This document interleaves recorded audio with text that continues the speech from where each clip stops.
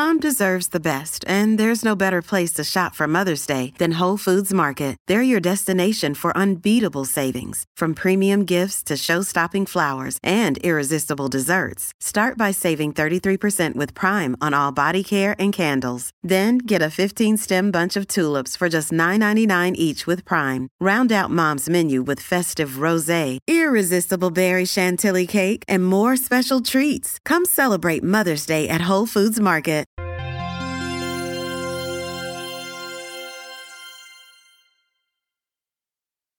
In the late 2000s, Carissa Langlo heard about this word that some people despised. I had never thought about it before, but as soon as somebody told me that they hated the word, I was like, yeah, me too. It's pretty disgusting. The word in question? Moist. Moist came into English usage in the 14th century. And over the next 700 or so years, it seems to have been just another word. Like how moisture and moisturizer are just words. But by the end of the 20th century, something odd had started to happen. The one word that really surprised me, I guess because it hadn't showed up that much earlier, was at the top of the heap on the uglies, and that was the word moist. That's Mississippi State University professor Robert Wolverton on NPR in 2001. For years, he'd been asking students what words they thought were the most beautiful and most ugly in the English language. Moist hasn't looked back since. What's wrong with her? She hates that word. What word? Moist? Ugh, seriously, stop. It showed up as a punchline on the TV show How I Met Your Mother and also in Dead Like Me and The Onion. Linguists started to ponder it in blog posts. The Facebook group, I Hate the Word Moist, attracted thousands of members. By the early 2010s, New Yorker readers had selected it as the word to be removed from the English language. Dane Cook had done a stand-up set about it, and People magazine even got some of the sexiest men alive, including Christian Slater and Tyson Beckford, to say it. Moist. Moist. Moist. Moist. Sick. Carissa hadn't liked the word moist either, but as she watched the moist aversion grow, it struck her as strange. I feel like you would have to have been told at some point that somebody else hated that word for you to even think of that as your least favorite word. And so she took this strange subject she'd been thinking about for a while and emailed someone about it. You emailed us a question. What was your question? Why does everybody hate this one word? You need to solve this mystery for me.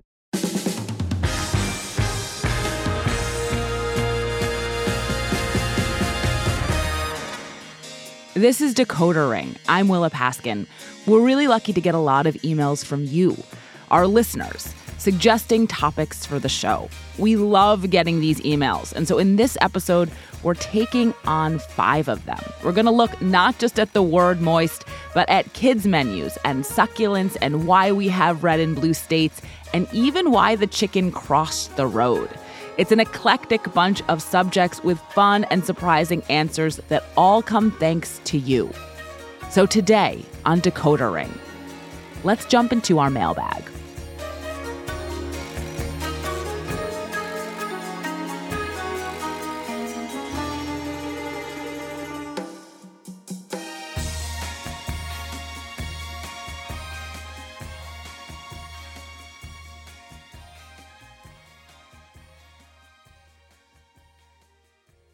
Apple Card is the perfect cashback rewards credit card. You earn up to 3% daily cash on every purchase every day.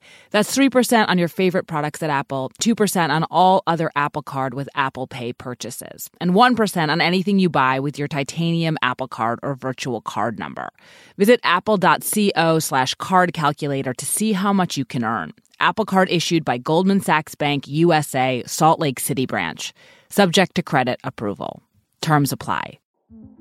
In 2007, TV network CBS dropped 40 kids in the middle of the New Mexico desert as part of a brand new reality show. These kids would have to build their own society from scratch. And if this sounds like Lord of the Flies to you, well, it was meant to.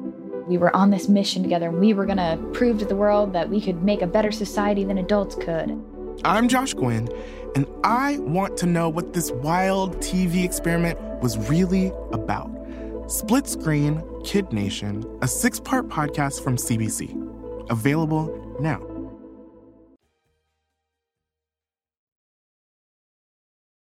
We're going to start by picking up where we left off with the word moist. It turns out our listener Carissa is not the only person who's been curious about it. My name is Paul Thibodeau, and I'm an associate professor of psychology at Oberlin College. About 10 years ago, Paul, who is always on the lookout for topics that can get his students excited about research methodology, raised the subject of moist in his classroom. A lot of students just expressed complete disgust at the word moist, and I thought that was interesting, and we decided to try to design a study that would tease out why some people hate the word. Paul went on to run that study. It found that 20% of people really dislike the word, which is a lot of people. And then he tested 3 hypotheses about why. The first was that moist aversion had something to do with how the word sounds. People who really don't like the word moist, they'll often point to the sound of the word and say, it's the sound that I don't like. So they had participants rate a number of different words. Our prediction was that if it's the sound of the word driving this aversion, then people who hate moist should also hate, rejoiced and voiced. That's not what we found. So nobody really disliked those words. The second theory was that people didn't like the word because of its connotations, be they sexual, think moist panties, or just a connection to bodily secretions. And so they also asked participants to rate words about sex and bodies. So like puke and phlegm and vomit and stuff like that. And it really was those, the disgusting bodily functions, not the sexual connotation words, but it really seemed like the aversion was driven by the semantics of human bodies. So it's almost like moist was more like related to sweat than to like panties in your like findings, basically. Yep. The third thing they wanted to look at was how much the whole thing was just a fad, a meme, a dislike people were passing around, which is also, it turns out, the hardest thing to test for. It's hard to interpret, but we do think there's some fad component to it. There seems to be a very strong cohort effect. We surveyed like over 2,000 people, and the people who were most likely to find moist aversive were sort of young people in the kind of 20 to 30 age bracket. At the time, it was young women who tended to be a little bit more sensitive to disgust on average.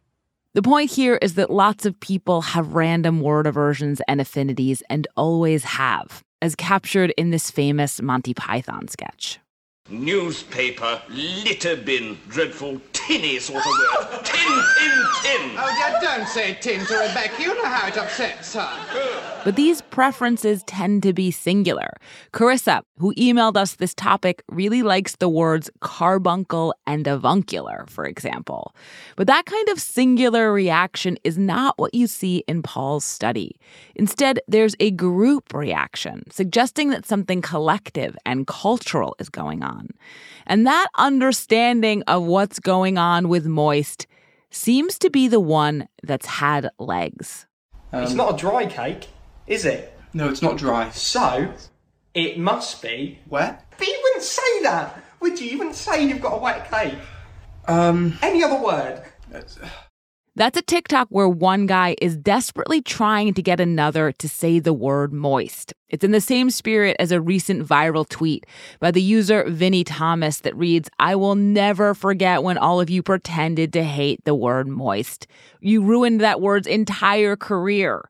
And for what?"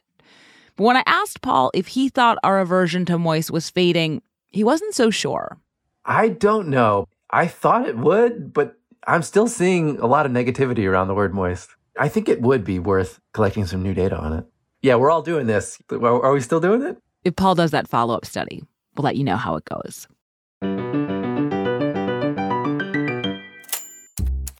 Our second question comes from a listener in New Jersey. Hi, my name is Minna, and I'm 11 years old. I never really paid attention to kids' menus. They were just a second option if I didn't want anything on the main menu. But when I was given a kids' menu at a restaurant in Iceland, it got me thinking. When did kids' menus become a thing? That's my question. Thank you. Be forewarned. I'm not sure I can explain why there are children's menus in Iceland. But Andrew Haley, a historian at the University of Southern Mississippi, can explain how we got them in America. And prior to the 1920s, we didn't really have them at all. Most restaurants took a really dim view of children. Upscale hotels, when they were forced to accommodate children, often set aside segregated spaces, segregated times for children to dine. Generally, independent restaurants just discouraged children. But that changed, and it changed in the 1920s, and it changed fairly rapidly. This was because of Prohibition, the constitutional amendment that went into effect in 1920, banning the sale of alcohol. When we talk about Prohibition, we usually talk about the rule breakers, the restaurants, the cabarets, the speakeasies that defied the law and served alcohol. But restaurateurs, for the most part, didn't break the law.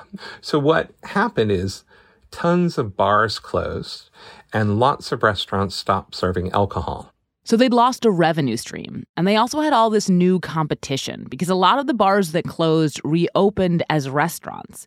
In fact, the number of restaurants in the country tripled in the 1920s, and all of them were looking for new customers, and there was a whole half the population they'd been ignoring.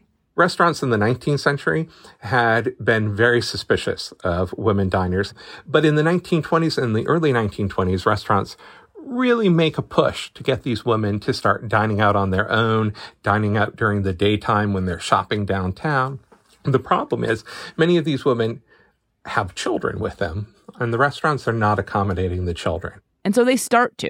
In 1928, for example, Marshall Field's, the Chicago department store, introduced a children's menu. And that's a huge deal. Within a year, they see the number of children diners increase by 5% during weekdays and 20% during the weekends. That's over 1,000 children showing up on the weekend to dine at this restaurant. The Marshall Field's children's menu had pictures of Mother Goose and other fairy tales drawn on it, and kids could pick their food out of a glass case. But what they were picking was not exactly what you would find on a kid's menu today. So there's a chicken croquette that's shaped like a chicken. And really weirdly, there is a sweetbread croquette shaped like an eye. Don't quite know what the appeal of that was, but there you go. And what Marshall Field is able to say to parents is, look, we are so good at feeding children. The foods that your children won't eat at home, they will eat when they come to our restaurant. What are they, like, feeding them broccoli? Like, what is it? Yes, they're feeding them broccoli. And boiled meats and lots of vegetable platters. The appeal is that the food will be viewed as healthy by parents. And it worked. Kids' menus spread very quickly, and the broccoli quotient started to come down pretty fast, too. First during the Great Depression, when parents were more concerned that their kids were eating at all than worrying about whether or not it was healthy, and then further still after World War II. There's a lot of writing about this time about how children are actually play a role in the consumer choices that parents make. And so if you want to get parents to go out and dine out, right, to not stay home with the TV dinners, you actually have to incentivize it for the children themselves. And so in the post-war era, what you get is you get restaurants that not only start producing food for children, but produce incentives for children. And so you have restaurants that will give a child a balloon if they come in, or cardboard toys, or, the Howard Johnson placemats with the games on them. This is when you start to see the food that we now expect on children's menus: grilled cheese and chicken fingers and hot dogs and hamburgers. The last two being kids' food staples that you never, ever would have seen on a menu, even just a few decades earlier. Hamburgers in the 1920s were this kind of highly suspect food. It was ground meat. Anything could be in ground meat. And before the regulation of the meat industry, anything often was. But suddenly, in the post-World War II era, we're finding these two foods that at one point in time we wouldn't, adults wouldn't eat. They're now feeding to their children because the children are dictating their diets. And these ideas about what children want to eat when they have a choice, whether they're true or not, are still guiding kids' menus in America and also apparently Iceland to this day.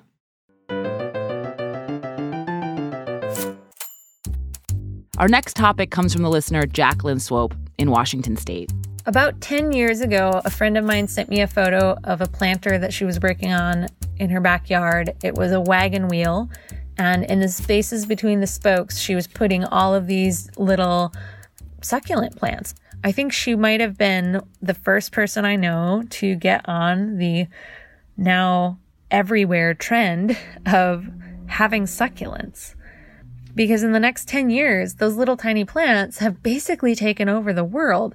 I mean, they are everywhere. And not just the plants themselves, showing up in the backgrounds of photos and in the covers of magazines, but also you can get representations of them in art on t-shirts and fabric and coffee mugs. So I'm hoping, Decoder Ring, that you guys can decode this one for me. How did succulents get so popular? I've wondered about this question too. I had succulents at my wedding, and I may have had an iPhone case with some cacti on it for a time. But I've been hesitant to do a whole episode about it because I felt like someone had already covered it. My name is Alyssa Bereznak, and I'm a senior staff writer at The Ringer. Alyssa wrote a piece back in 2018 called How Succulents Took Over the World. What is a succulent? Okay, so this is a question much debated over the years among total plant nerds and scientists. But the characteristic thing about a succulent is that they have evolved to survive harsh conditions. They have waxy skin, they do photosynthesis at night, they're great at pulling water out of the air, lots of other stuff too. So they're just little survivalists. And also, they look cool. From an aesthetic viewpoint, they all have very striking, clean lines. Some are round, some are pointy. Not only are they self-sufficient, but they take a mean photo. Or at least we think that now. For a long time, people were not of this opinion. They vastly preferred flowering perennials. You know, roses and orchids and pretty, colorful flowers. The first Rose Gardeners Association in the United States was founded in, I think, 1892. Whereas, there wasn't an organization like that for cacti and succulents until 1929. And even the purpose of these organizations at that time was to get together and lament about how no one appreciated these plants. And in some cases, housing communities like homeowners associations would ban them because they thought they were an aesthetic disgrace. But the succulents' fortune started to turn in the 1990s. As dot-com money flooded into California, tech companies commissioned new buildings, and the architects didn't want the same old perennial landscaping. They appreciated the succulents' clean lines. That was a big breakthrough moment for succulents. And then, that continued for a couple of years. This is all happening over, decades. But a drought hit California in 2011. And people were looking for more water-wise plants, and that's what succulents are designed for, from nature. By now, 2011, we're in the early ages of Web 2.0. I cannot even begin to emphasize to everybody how much I love succulents. They are the best ever, period. That's one of many videos you can find online full of love for and advice about succulents. Millennials started scooping them up. They're affordable, minimalist, ecologically undemanding, not played out plants that are hardy enough to ship in a box and that look good in a room and on Instagram. Plus, they're, as mentioned before, survivors, which means they are very hard to kill, even if you're a negligent plant parent. They're the plants that are most able to be the buddies of humans. They're just so resilient. I mean, they have to have light. There are, big disclaimer, I've killed my fair share of succulents. That was back when Alyssa first started getting into plants, though. As I was becoming more of an adult and, sort of growing out of my 20s, I was now I'm serious about interior design. And I decided to try and add some, plant accents. All of those plants are dead now. Rest in peace, starter plants. But as a result, I think I sort of realized that succulents were the way to go in many ways because they didn't require much effort from me, and I was still getting my sea legs in the gardening world. Plenty of other millennials were having a similar experience. Of course, millennials documented their plant purchases because they document everything, and that created influencers. Succulent influencers include Instagram accounts and hip plant stores that seek out really cool-looking specimens. They include people who do crafts and displays with succulents glue-gunned into artful arrangements.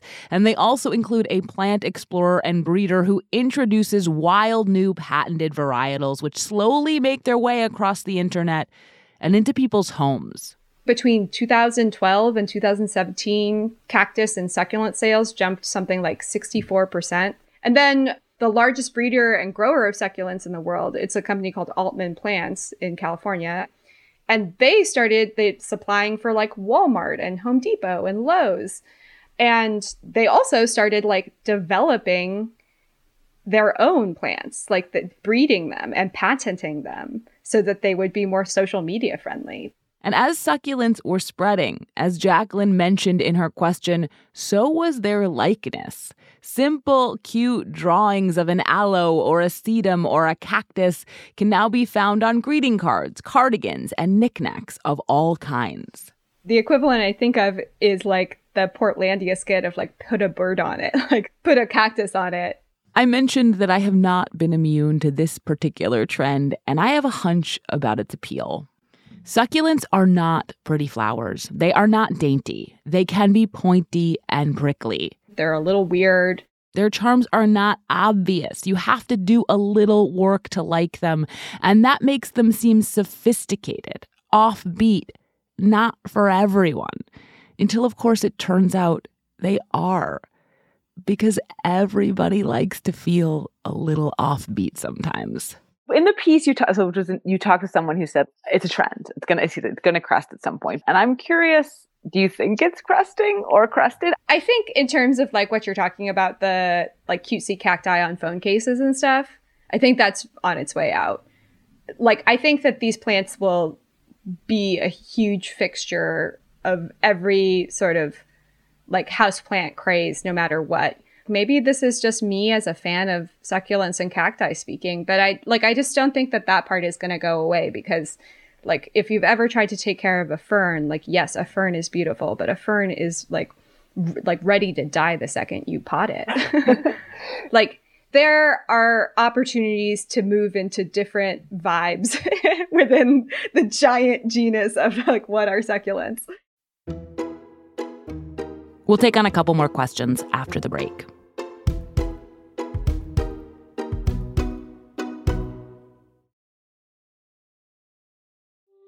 It's hard to find the first time. First time when I got there, I couldn't even speak. The Atlas Obscura podcast, an audio tour of the world's hidden wonders. Here, flowers bloom forever. It's about people, places, and their stories. A new wonder every day. It's wonderful to feel that connection. The Atlas Obscura podcast, your daily dose of surprise and wonder. Listen to Atlas Obscura wherever you get your podcasts. And don't forget to follow the show so you never miss an episode.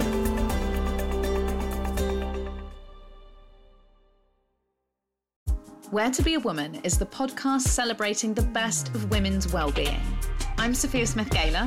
And I'm Sachi Cole. And we're on a quest to find out where in the world women are living their best lives. We're hearing from some incredible women about what their countries are getting right. And picking the best bits for our female fantasy land. Because you can't build it if you can't imagine it first. Where to Be a Woman from the BBC World Service. Listen now wherever you get your BBC podcasts.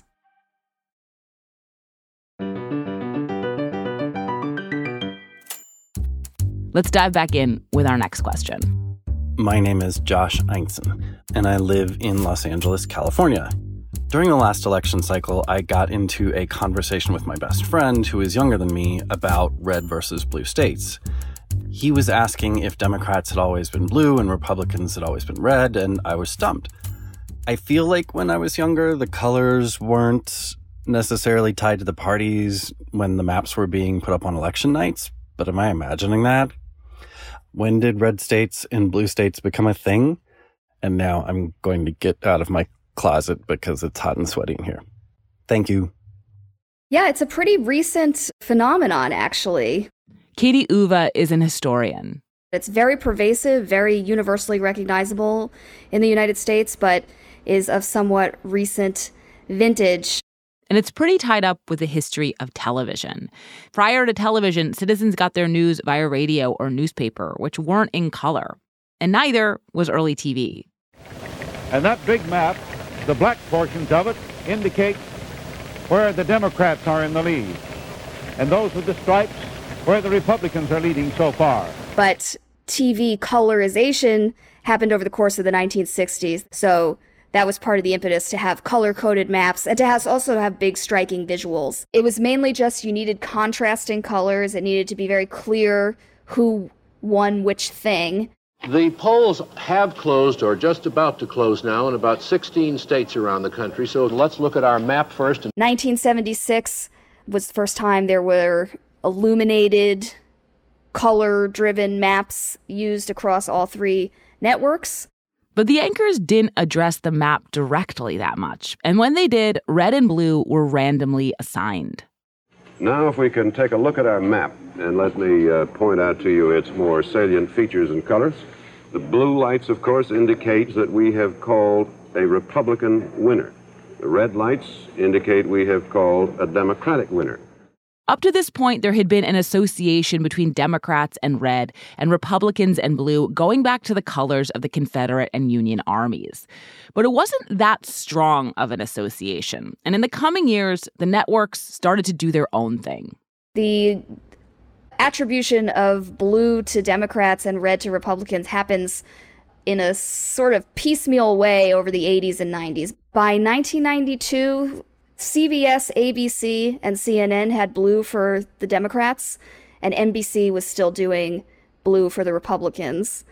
By 1996, everybody was doing blue for the Democrats. So 1996 is the first election where all the major broadcasts are doing it the same way. This consistency allowed viewers, armed with remote controls, to switch between channels without getting confused. Good evening. Welcome back, I hope, to our political coverage of Election 96. Welcome if you're joining us for the first time. If you take a look at the map of the country up there, you can see, at least in color terms, what it looks like up until now. It is now. But still, in 1996, though the maps were physically central to the election night newsrooms, they weren't that central to the coverage. But that was not the case in the next election. There we have the electoral map. The red is for Governor Bush. The blue are the states that Vice President Al Gore has won. There are 3 states that are still too close to call. Everybody was looking at the electoral map, and for a really long time. Like, the election wasn't actually called until December 12th. So if you think about weeks and weeks of wall-to-wall news coverage and newspaper coverage, and everybody was trying to understand what had happened in Florida. And so the using of the term like red and blue states conversationally or interpretively really dates from the 2000 election. By 2004, just 4 years later, red states had become so closely associated with Republicans and blue states so closely associated with Democrats, and both so closely associated with a set of ideas and values that a rising political star could refer to them in a speech at the Democratic National Convention. The pundits like to slice and dice our country into red states and blue states. We are one people, all of us defending the United States of America. It was a relatively new way of describing our political allegiances, but it already felt entrenched.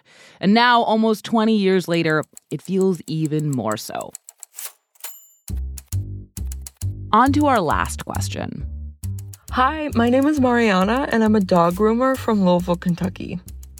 I don't remember the first time I heard the "how does the chicken cross the road" joke. The other day, I was thinking about it, and it just, struck me that it's so strange. Every person I've ever met knows this joke, and yet I don't think I know anyone who's ever laughed at it or thought it was funny. My question is, why is "how did the chicken cross the road" such an iconic joke? It's weird, it's confusing. I feel like I don't understand it. I feel like most people who tell the joke don't understand what it means. Why is this our go-to iconic joke? To take this one on, I had a chat with Ian Brody, a professor of folklore at Cape Breton University, who's helped out with previous episodes. We jumped right in. In a structure, it's a riddle. The standard question and answer, where you anticipate some kind of, not necessarily profound, but at least clever answer, some kind of wordplay, something is happening. And there isn't.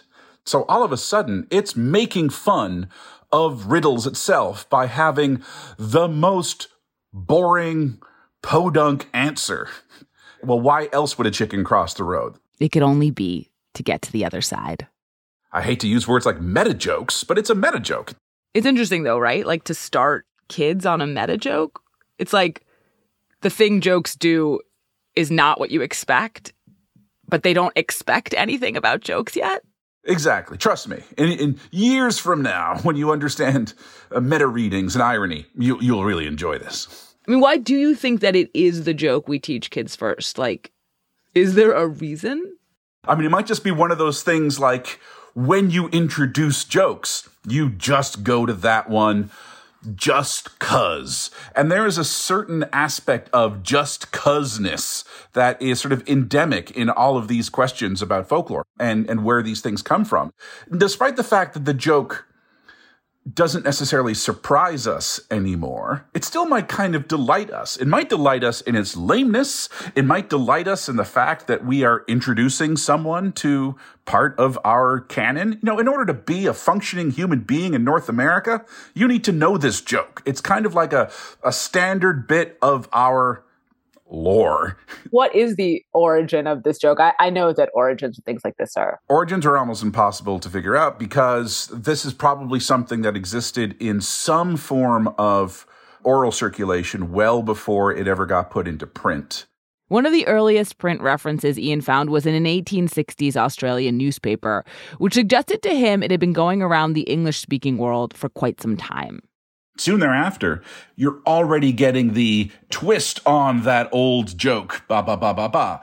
You know this already, so I can build something else on it. It's a standard reference, and I think it's been a standard reference for the better part of 150 years. Now, with some regularity, it goes viral on Twitter because someone's like, wait, is it about death? Yeah, where the other side has some kind of deep meaning to it. Yeah, it's like, well, then you're like, they're crossing the road to get hit by a car. And it's crossing over, and it's, all of a sudden it's this liminal state. There is this strange process that I think we all go through where, especially when we have something as dumb as that joke, where we just overlay it with profundity that probably wasn't there. When you ask that question, why is this the first joke that we tell? It's like, well, now instead of being, it's a dumb joke that you have to know, it's like, oh, there's a deep, dark meaning to it. And again, you won't understand it until you're in your mid-20s or you're facing the grim specter of death. But trust me, you're going to want to come back to this joke. The thing I like about it is like our just incredible ability to like paper and accrue meaning onto anything. Yeah, it's fan fiction, basically. And, you know, so that my headcanon is that it has to do with spiritualism. Have you come across this thing where, you know, people are now saying, today I learned that the pig that went to market wasn't there to go shopping? It was there to be sold. Yeah. This also reminds me of like Ring Around the Rosie, only because Ring Around the Rosie does have this, like, it's about disease, right? It's like, I mean, maybe this is... Oh, my dear, no, it doesn't. It doesn't. So many weddings. It's amazing. I'm popping in to say that what I was referring to is the idea that Ring Around the Rosie, with its references to falling down and ashes and a rosy rash, has to do with the plague, the Black Death, and specifically the time it swept over England in the 1660s. Is that not true about Ring Around the Rosie? It is not true. It has been disproven. But it was something that started to crop up. I think it was only in like maybe the 1930s. Philip Hiscock, who used to teach at Memorial University, basically did the work and it's like, yeah, no. I mean, maybe late 19th century people started describing it. But again, it's an explanation that of meaning that's being superimposed upon it. Because we're like, why are we saying ashes, ashes? It's like it has because sometimes we do and sometimes we don't. Sometimes it's like husha, husha, or Russia, Russia, or, you know, why do we all fall down? It's like, well, it's because we're all dead of the plague. Like, no, it's because falling down is fun when kids do it because they're small and they're not hurting themselves. We've been doing this forever. Is also just like imputing more serious meanings to children's rhymes because we're like, it can't just be that simple. It's difficult for us to imagine either nonsense or sort of joyous play in our artifacts. It's like, oh, this must have stuck around because it's important somehow. Even if the meaning is lost, it's like, nah, it's just fun. And I hope this was fun for you too. I know that it was fun for us. Thank you so much for all of your questions. Thanks for thinking about the show. And thank you for listening. This is Decoder Ring. I'm Willa Paskin. You can find me on Twitter at Willa Paskin. And if you have any cultural mysteries you want us to decode, please email us at decodering@slate.com. Truly, we love getting these emails. They are extremely helpful. They are really fun to read. Even if your suggestion did not show up in this episode, I promise that we read it and we loved it. I'd like to thank Mark Lieberman and Susan Schulten. I'd also like to give a shout out to a couple of listeners who have also suggested the topics we covered today. Jessica Wagstrom also suggested Why Did the Chicken Cross the Road, and Ash S. mentioned succulents in an email a while back now. This episode was written by me, Willa Paskin. I produced Decoder Ring with Katie Shepard. This episode was also produced by Sam Kim. Derek John is Slate's executive producer of Narrative Podcasts, and Merritt Jacob is senior technical director. If you haven't yet, please subscribe and rate our feed in Apple Podcasts or wherever you get your podcasts. And even better, tell your friends.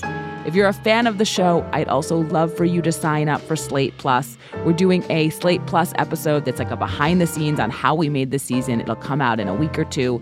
And Slate Plus members get to listen to Decoder Ring without any ads. Their support is also crucial to our work, so please go to slate.com/decoderplus to join Slate Plus today.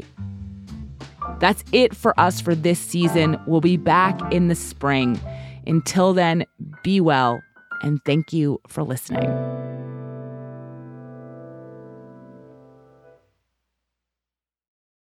For the ones who work hard to ensure their crew can always go the extra mile, and the ones who get in early so everyone can go home on time, there's Grainger, offering professional-grade supplies backed by product experts so you can quickly and easily find what you need.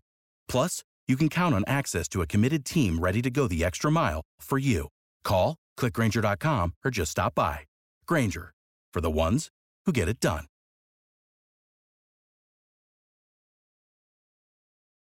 Do you ever feel like there's nothing new in the news?